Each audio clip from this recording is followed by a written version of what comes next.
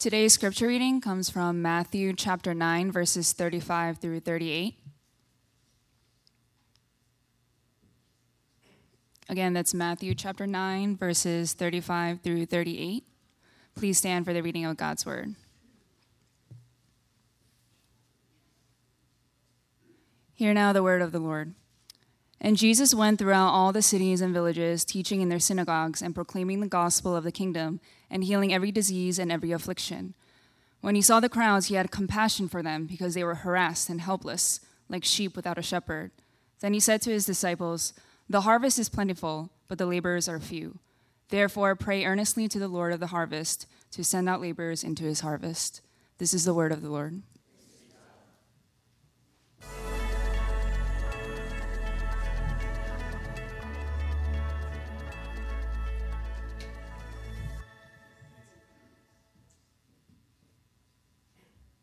Good morning and welcome to the freshman class. Some of you I taught in Awana.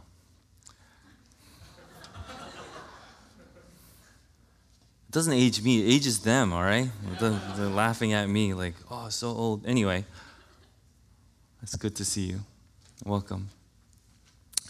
Before we start, let's start with a prayer. Today's prayer is from Psalm 119. Teach me, O Lord, the way of your statutes, and I will keep it to the end. Give me understanding that I may keep your law and observe it with my whole heart. Lead me in the path of your commandments, for I delight in it.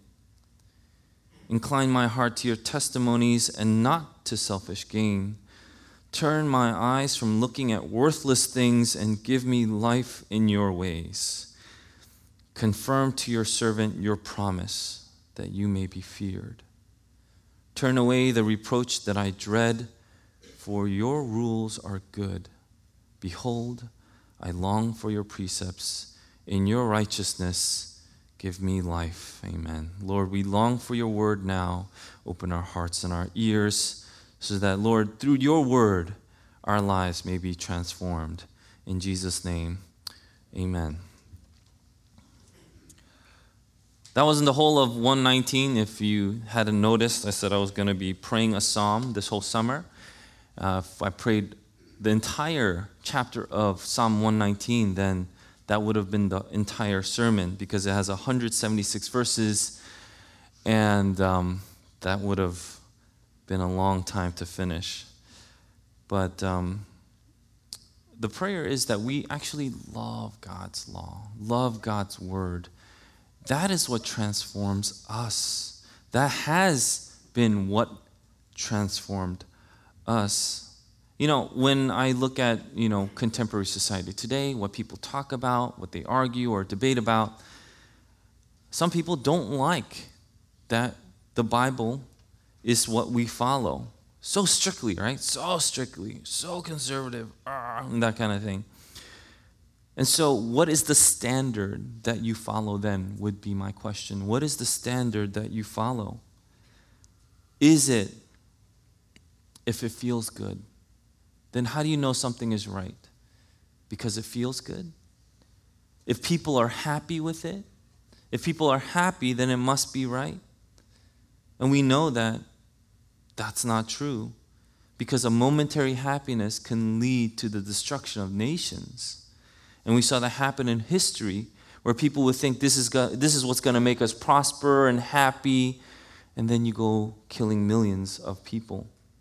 If it feels good cannot be the standard in which we go by, because it is not a good standard. What about this? If my heart tells me I'm right, if my conscience is clear, I'm fine. I'm okay, I don't feel guilty, you keep on talking about this sin stuff. As long as my heart tells me I'm okay, I'm good. Because at the end, I'm just loving people, if I'm loving people. Well, whose standard is that? What if someone doesn't feel loved? Then that's their problem, right?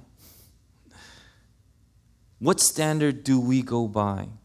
And as Christians, I want to remind us again, as we open up today's word, the standard that we go by is the Word of God. It's God's utterance and His word that we have to put ourselves up against. That is the canon, the straight rule, the measurement that we go by.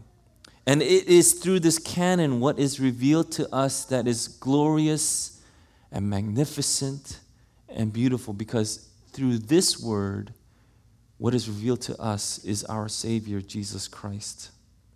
Jesus Christ is the Word, is the Logos.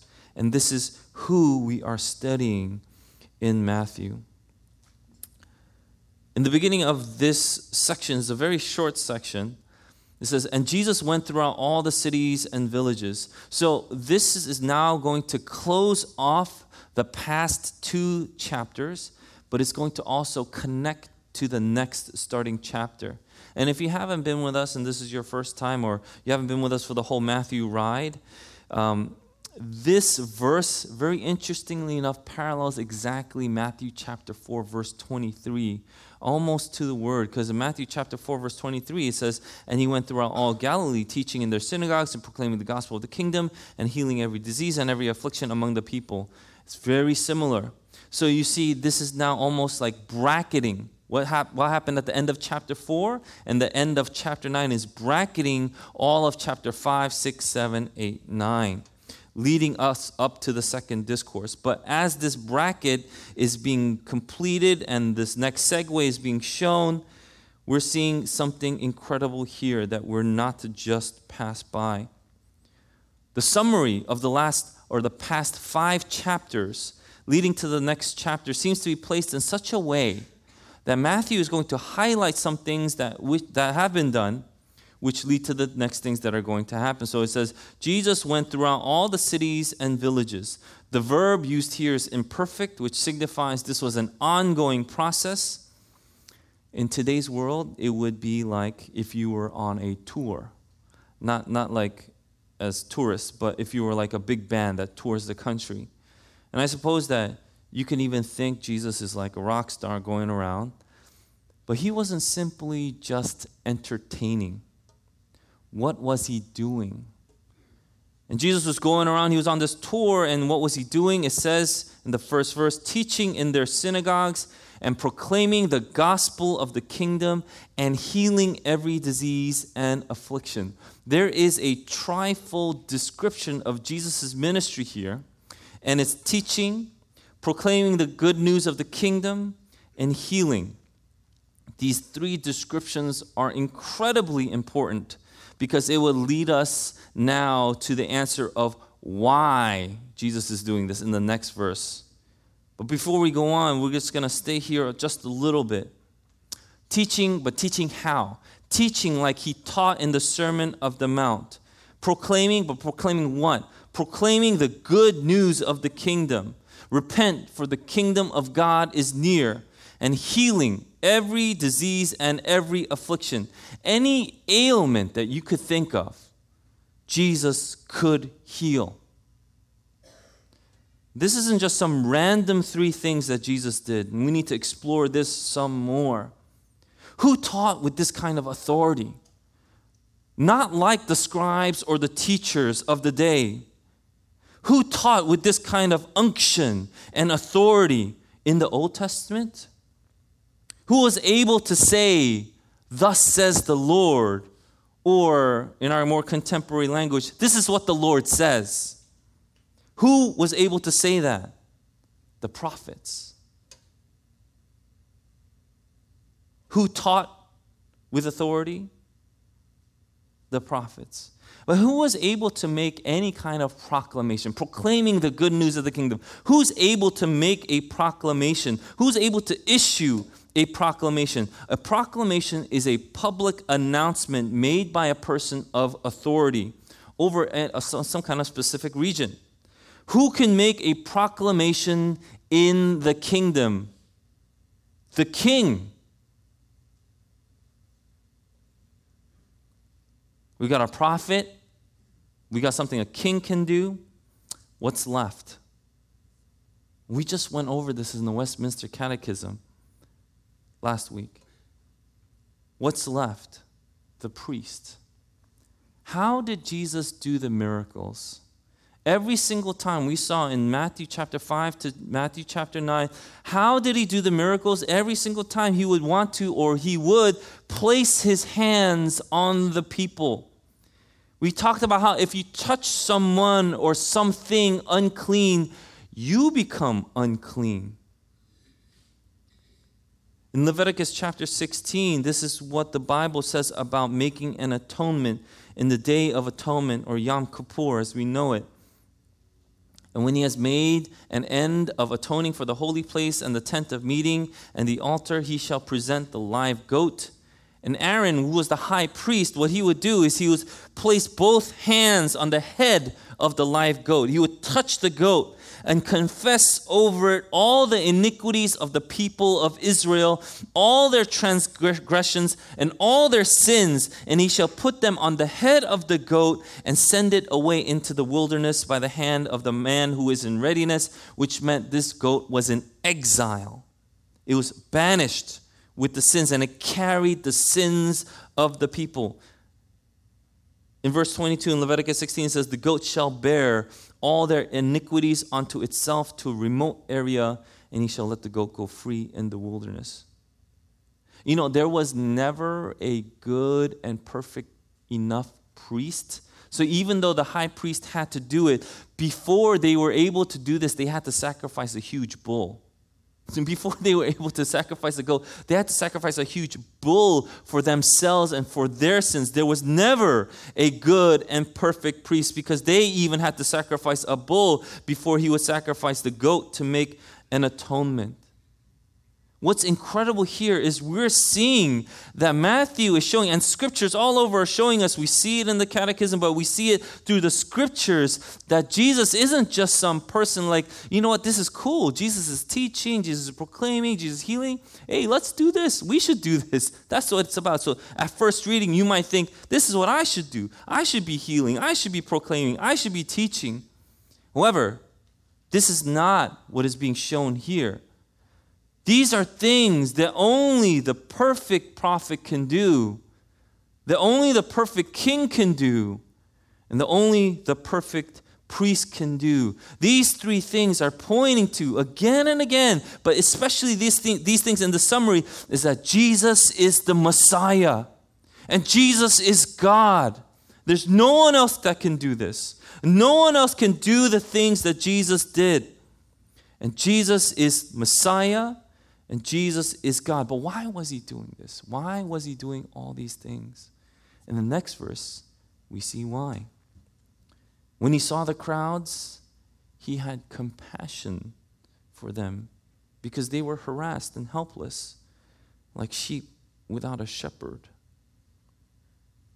If you were listening to this and you were a Jewish listener, it would have pointed you as a listener back to many, many verses which pertain to God being the shepherd and we being like the sheep, but we also being lost. Like Numbers 27:17, 1 Kings 22:17, Zechariah 10:2, 2 Chronicles 18:16, but especially Ezekiel chapter 34. What are these sheep that are harassed and helpless? Ezekiel chapter 34, so they were scattered because there were no shepherds. They became food for all the wild beasts. My sheep were scattered. They wandered all over the mountains, on every high hill. My sheep were scattered over all the face of the earth, with none to search or seek for them. Sheep without a shepherd are sheep that are vulnerable to any kind of attack. Do you see that true? This is what God calls us. We are his sheep. Sheep without a shepherd are sheep that are vulnerable to any kind of attack. They are defenseless animals. Not only that, sheep tend to wander without paying attention. And often a whole lot of them get stuck in like a thicket, meaning like a big bush, and they get stuck and they can't move. So just like, and they can't move because they get stuck in this thicket. And that's what they need a shepherd to pull them out. They can't even like graze properly. They just go to a bush and they get stuck. It was in 2005 in Turkey Sheep were grazing, and the shepherds wanted to grab breakfast real quick, so they went to grab breakfast. And as they're eating breakfast, they saw in this grazing pasture there was a cliff, and one sheep jumped off the cliff, and it was a 50-foot drop, and so immediately killed that sheep. And they watched in horror as the next sheep followed that first sheep and also jumped off and died. This is a true story. 2005, Turkey. This 50-foot drop. And then a third sheep followed that second sheep, jumped off and died. More than 450 sheep jumped off following that first sheep and died. But you know what's even more interesting? 1,100 sheep followed after the 450, but they didn't die because the 450 sheep that died were a cushion. So they just landed on this whole huge fleece-like mountain, and they didn't die. 450 sheep died, and the rest of the herd followed the shepherds that were eating breakfast. It's like, what is going on? They couldn't even stop it. And in this small town of Turkey, it was a huge struggle for them because they could barely make a living. And now a quarter of their sheep were dead. Sheep need a shepherd. And this is what is being shown to us, but this is the heart of God. Wait, before we go, do we recognize this? Do we see that we need a shepherd? That every time we try to do things on our own, we're just jumping off a cliff? Or we're getting stuck in a thicket? Do we see that? Has God shown this to you? Or do you still think, I'm a sheep, I can conquer the world? Come at me. My fleece will bounce everything off. And you jump off a cliff. Sheep need a shepherd. In Ezekiel chapter 34, it goes on though. For thus says the Lord, behold, I myself will search for my sheep, and I will seek them out. As a shepherd seeks out his flock when he is among his sheep that have been scattered, I will seek out my sheep, and I will rescue them from all the places where they have been scattered on a day of clouds and thick darkness. And I will bring them out from the peoples and gather them from the countries and will bring them into their own land. And I will feed them on the mountains of Israel by the ravines and in all the inhabited places of the country. I will feed them with good pasture on the mountain heights of Israel shall be their grazing land. There they shall lie down in good grazing land on rich pasture. They shall feed on the mountains of Israel. I myself will be the shepherd of my sheep. I myself will make them lie down, declares the Lord. I will seek the lost. I will bring back the strayed. I will bind up the injured. And I will strengthen the weak. And the fat and the strong I will destroy. I will feed them in justice. Jesus is God. And he is the true shepherd. He sees his people, sheep without a shepherd. And in the word here it says, he had compassion. Compassion in the Koine Greek is splankizomai, but it doesn't just mean compassion like we understand it. It literally means that your guts are moved. This is not just any kind of compassion. The compassion that is explained and described that Jesus has, and this word was either used in a parable but only for Jesus himself. So it's never used for anybody else. The compassion that Jesus has is deep. You know, you can have sympathy when someone stubs their toe. Oh. And it can go deeper. You know, someone doesn't get into the college they really wanted to, or someone loses their job, and it goes deeper from the to the, oh, I'm sorry to hear that. But then when someone experiences real troubling loss, that sympathy goes deeper, doesn't it? If someone loses their beloved friend or family member, it's like, oh, I'm so sorry. But that compassion even goes deeper. When you lose something and experience a deep loss, and the deeper it goes, and your core and your guts are moved, that is a deep compassion. That only happens when there is a serious loss. It's a compassion that goes down to the guts.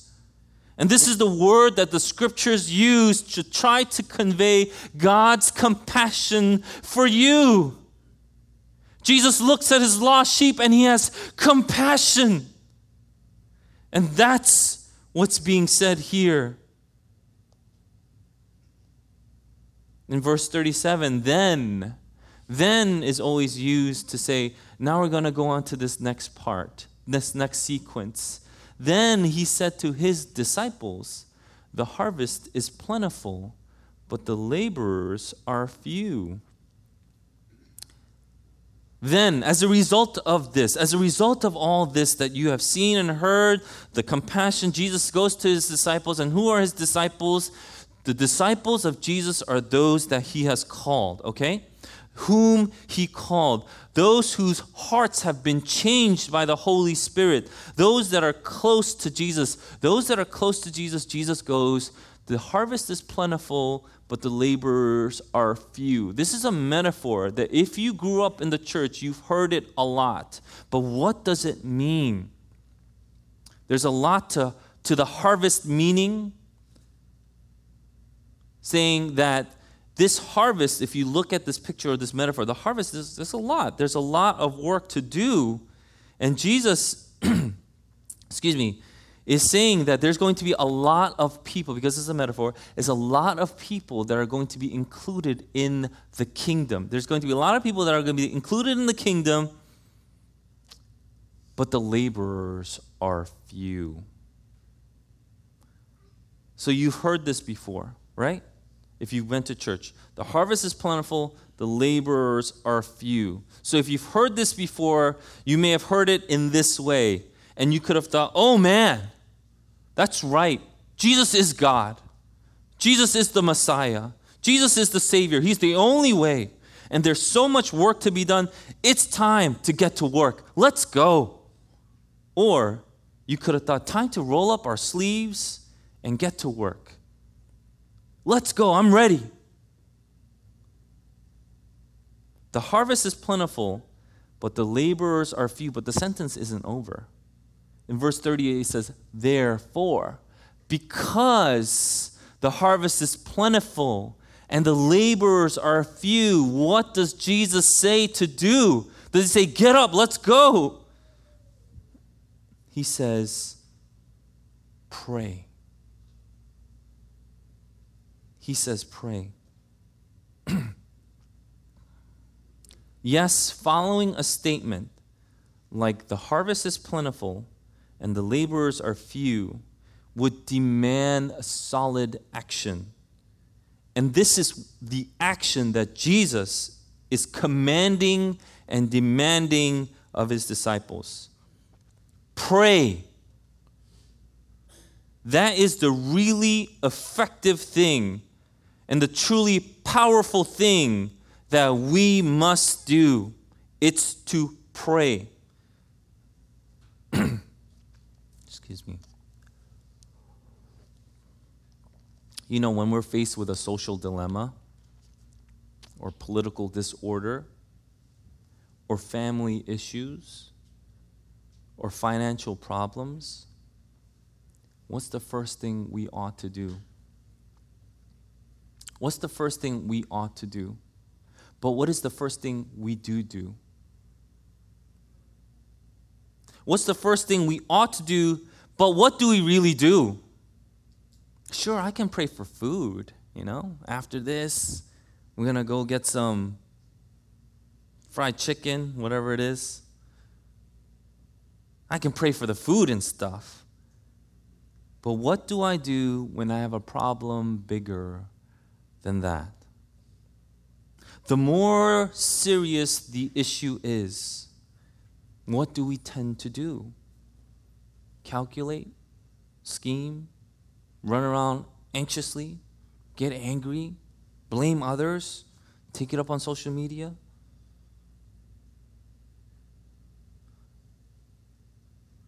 What could be more important than getting people into the kingdom of God? What could be more important than getting people into the kingdom of God? And what does Jesus say to do first? Here's another thing. Whose harvest is it? We read the verses. Whose harvest is it? Whose sheep is it? And so, who is the one that sends out laborers or workers into the field? And so Jesus exhorts his disciple to pray first that God send workers into the field. We have so many fake workers out there. They were not sent by God. They're the ones that immediately got up and God's like, I didn't send you. What's going on? Or we have people, because we live in an age that does not like authority. We do not like authority. We know how corruptible power is, and we resent those that succumb to the evils of power, because power tends to corrupt. And we resent people that succumb to that power. But you know what you've been called to do. The more important, the more dire, the more serious, the more we should learn to get on our knees and pray. Because who has ultimate authority over all the kings and leaders of all the world?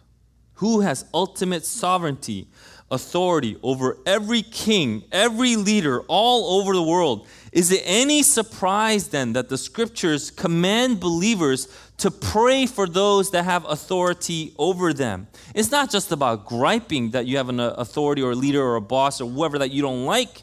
Scriptures command that we pray for them.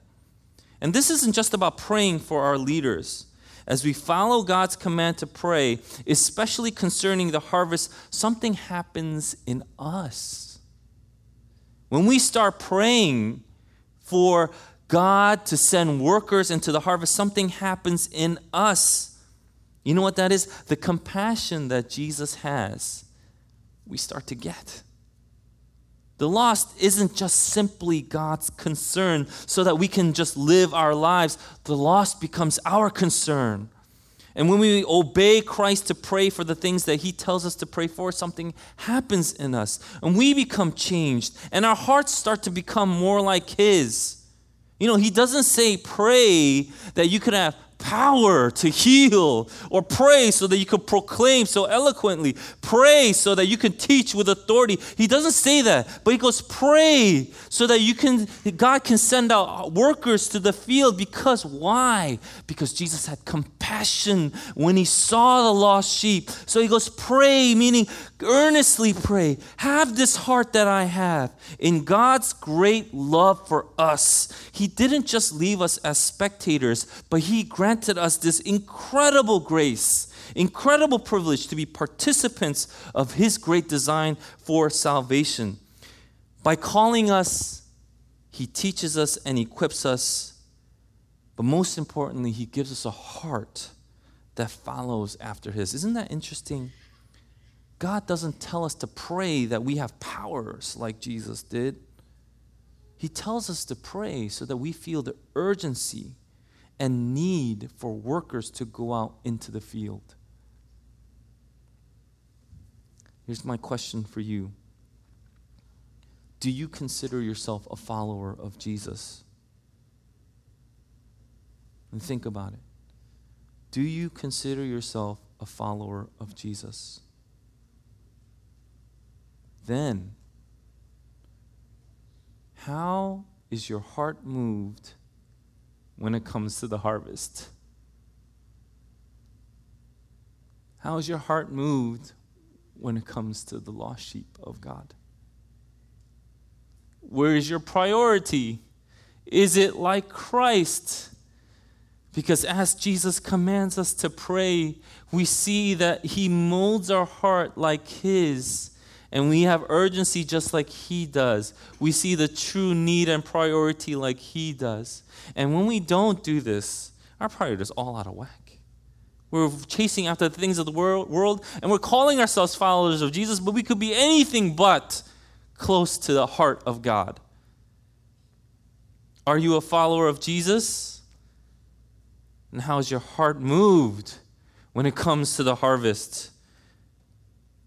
You see that Jesus is God. Jesus is the Messiah. There's no other way. Then, therefore, pray earnestly that God send workers. My friends, there is no other way. When we don't follow Jesus, it's a deconstruction of creation.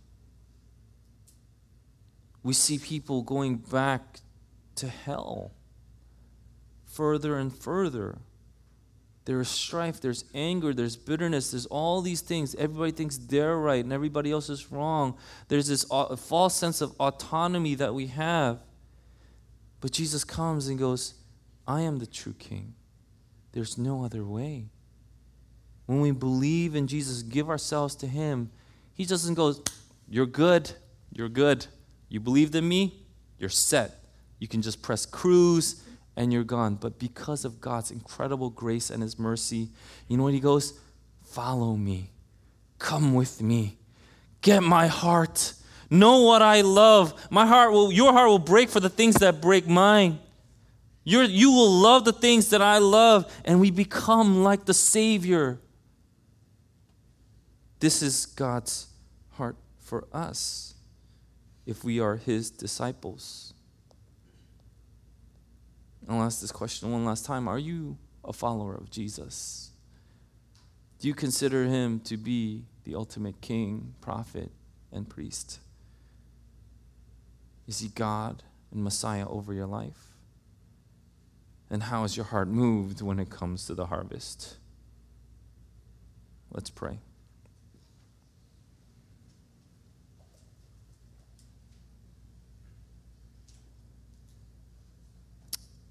Lord, if we are to get the eyes that You have, and we are to look around the world today, even this very moment, even what happened in the last week, we see a people rebellious. We see a world crumbling. And Lord, we pray earnestly that You send out workers into the field.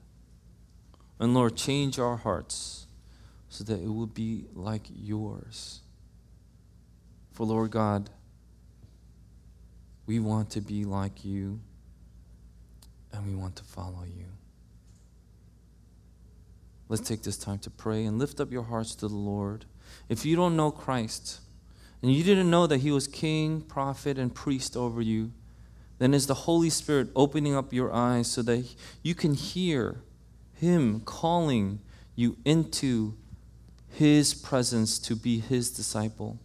And if you are His disciple and you firmly believe it, then know that Jesus is teaching you so He will change your heart so that it can be more like His. The things that He has compassion for, we do as well. So pray for these things and pray earnestly that God sends workers into the field. Let's take this time to pray.